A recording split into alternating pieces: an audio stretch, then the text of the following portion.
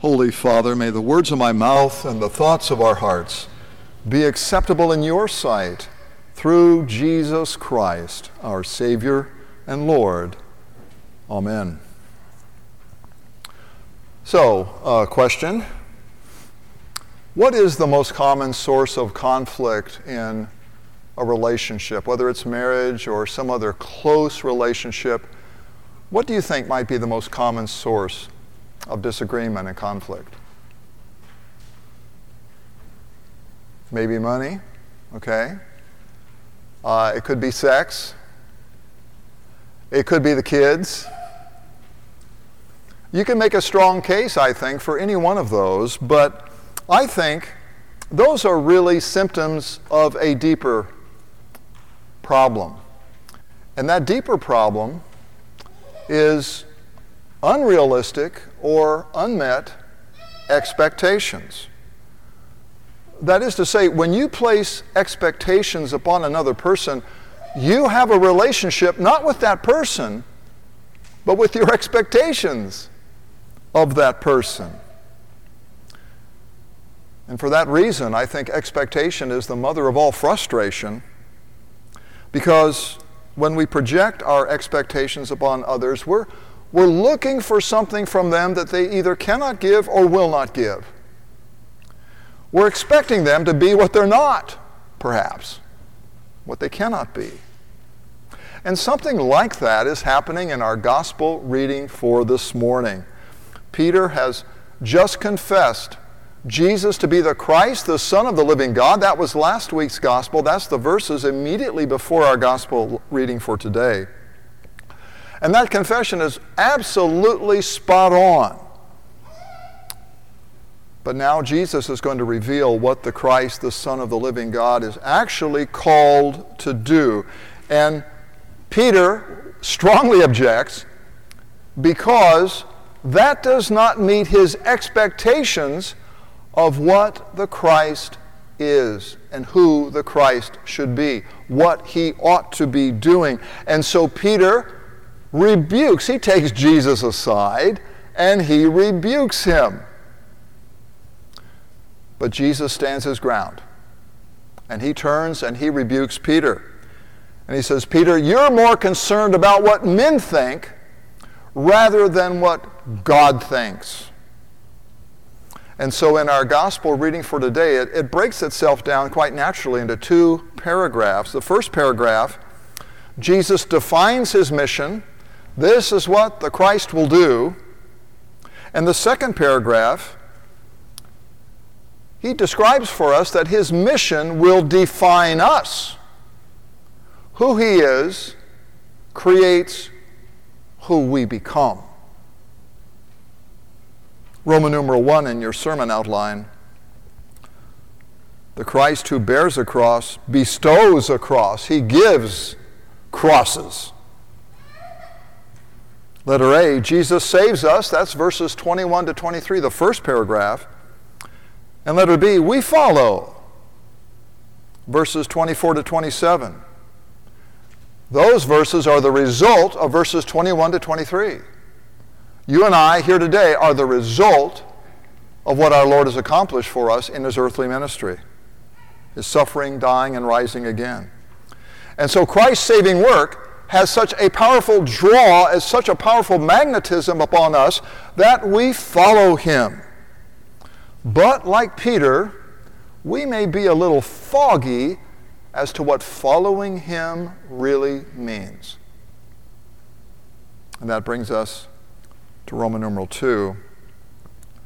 The promise of life without a cross comes not from God, but from the devil. Letter A, the devil offers Christ a kingdom without a cross. A kingdom without a cross. During the temptation in the wilderness, he shows our Lord all the kingdoms of the earth, and he says, this will all be yours if you fall down and worship me. Of course, Christ refuses the easy path to kingdom rule. He chooses the cross instead. But that's the temptation. And then, letter B, the devil actually renews the offer through Peter in verse 22. And this foundation stone of the church, Petros, Peter, becomes a stumbling stone, or a potential stumbling stone to Jesus. Now, all of us, you may be aware, all of us are stones according to Scripture. We're not dull as stones, but we're stones in this structure called the church. And the foundation of this structure called the church is the apostles and the prophets, with Christ himself being the cornerstone. But all of us have a place. All of us are stones somewhere in this structure. And so, number 2, under part B, you're a stone in the structure, just like Peter is, but you could also be a stone of stumbling to someone. In Matthew 18, Jesus warns us, whoever causes one of these little ones who believe in me, speaking of little children, whoever causes one of these little ones who believe in me to stumble, it will be better for him if a millstone was tied around his neck and he's thrown into the depth of the sea. You see, we become stumbling blocks to others when we fail to bear our own crosses. Just like Peter, we can give offense to others and cause them to stumble. And stumbling and falling is a metaphor in the Scripture for falling away from Jesus. We can contribute to that through our offenses. And then number 3, even Jesus is a stumbling stone. He is the cornerstone of this structure we call the church. But he's also described in the Scripture as a stone of stumbling. Not because he gives offense, but because people take offense at him. They're offended by his words or by what he came to do. Many people are offended by the sight of God dying on a cross for sinners. It's offensive to them. The things he says, they can take offense at. He doesn't mean to give offense, but people can take offense and they can stumble over him, you see. So we're all like Christ in that sense. We're stones in this superstructure, and yet we can also be stones of stumbling, but for different reasons. Roman numeral 3, the promise of life with a cross comes not from the devil, it comes from Jesus himself. Letter A, Psalm 32, verse 10. The wicked have many sorrows, but no crosses. The wicked have many sorrows, but never a cross. Letter B, the cross is that suffering which results from your faithfulness to Christ. It results from faithfulness to Christ. So suffering is experienced by all people. We live in a fallen world ever since Genesis 3. Illness and death follow us throughout life. It's a fallen world. We all suffer. But only Christians bear crosses. And the cross is a specific kind of suffering. For you or for me, it could literally mean someday losing our lives as martyrs because we believe in Christ. It could be that. It happens around the world all the time, every single day. People die simply because they follow Jesus. But first and foremost, bearing a cross means this, and this is in our text. It means disowning yourself today and every day. Denying yourself today and every day. If anyone wishes to come after me, he must deny himself and take up his cross. The two go together. One explains the other. Letter C, to deny yourself is to disown not only your sins, you should always disown your sins, but Christ calls you to go beyond that.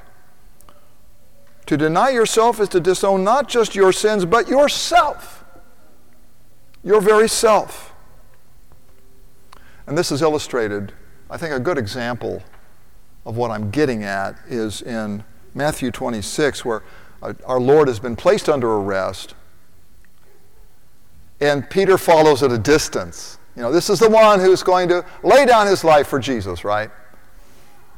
But then when he's questioned by a little girl, well, aren't you one of those Galileans that was with him? And he denies it. And then another little girl comes up to him, and Peter cowers, you know, and he says, I know not the man. I don't know the man. And what Peter says of Jesus, disowning him in that way, is what you and I are called to do. When we look in the mirror and we see that person staring back at us, and we say to him, I don't know you. That's denying oneself. To deny yourself is to look in the mirror and see that person staring back. And when that person suggests to you things to think that you know are wrong, or things to say or do that you know are wrong, you look back and you say, I don't know you.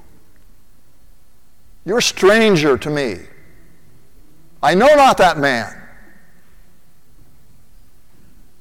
You disown not just your sins, but yourself. It's the martyrdom of the self. And if you're not daily disowning that person that you see in the mirror, you're not bearing your cross. Now, I'll tell you this, the devil knows your weaknesses. He knows how to cause you to stumble and fall. He knows how to tempt you. But that person looking back at you in the mirror knows your weaknesses as well. And when you allow yourself to be carried away by sinful thoughts, desires, and actually follow through and carry those through in actions, you're not bearing your cross. You're not suffering for Christ. St. Paul describes suffering for Christ in his letter to the Galatians. He said, I've been crucified with Christ. It's no longer I who live, but Christ who lives in me. And the life I now live in the flesh, I live by faith in the Son of God who loved me and gave himself for me. And then he goes on. He says, those who belong to Christ have crucified the flesh, meaning that man in the mirror. Those who belong to Christ have crucified the flesh with its passions and its desires. You see, that is Christian suffering.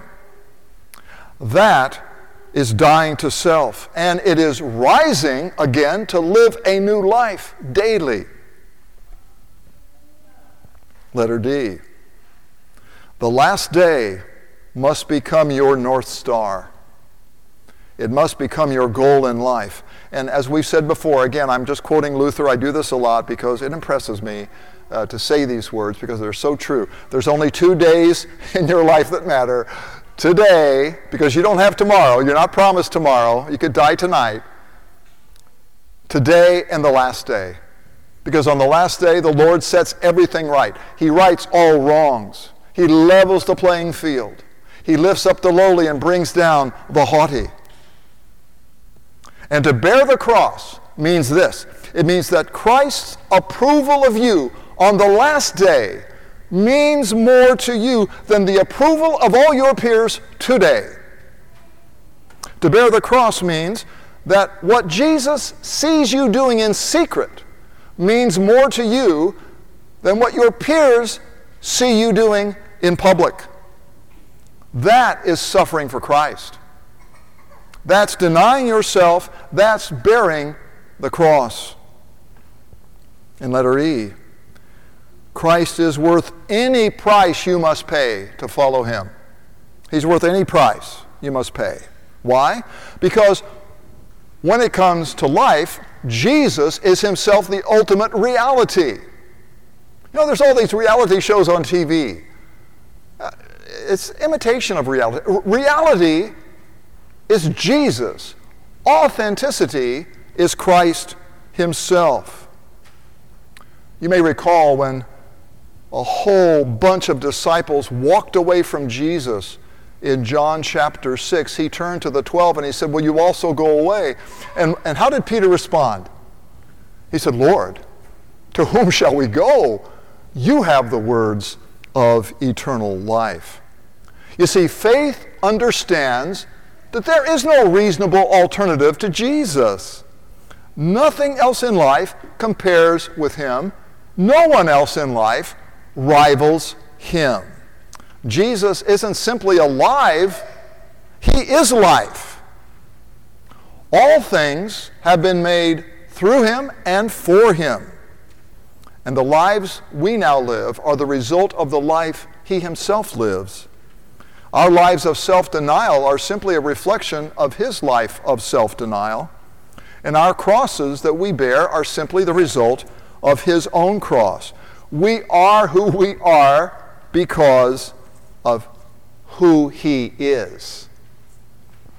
And if the Christian life can be compared to driving an automobile, then Jesus fills up the entire windshield. If you have faith to see that, he fills up your entire field of vision. Because how you conduct yourself in every part of life, whether it's marriage or children or the workplace as an employer or as an employee, how you conduct yourself in every avenue of life simply flows out of the way Jesus is toward you and me. He's that important.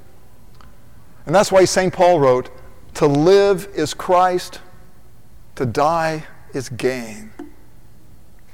Now, all of us know what death is. Death has taken our loved ones, and one day it will take us down to the grave. But to us who believe, Jesus is himself more real even than death. He is to us more real and more authentic than anything else in life.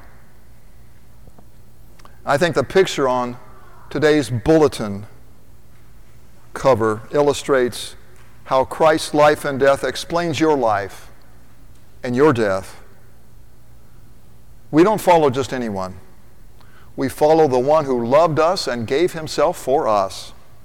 We follow the one who bears the cross. We follow the one who said no to himself in the Garden of Gethsemane so that he might say yes to God and to all of us at the cross. And that explains who we are today. And that also explains why we can look at that stranger in the mirror and say, I no longer know you, but I know the one who lived and died for me. I know the one whom I follow, and I know that he truly is worth any price that I must pay in order to follow him. He is worth anything I must give up, even my very self, that I might belong to him. In Jesus' name, amen. And now the peace of God, which passes all understanding, guard your hearts and your minds through Christ Jesus. Amen.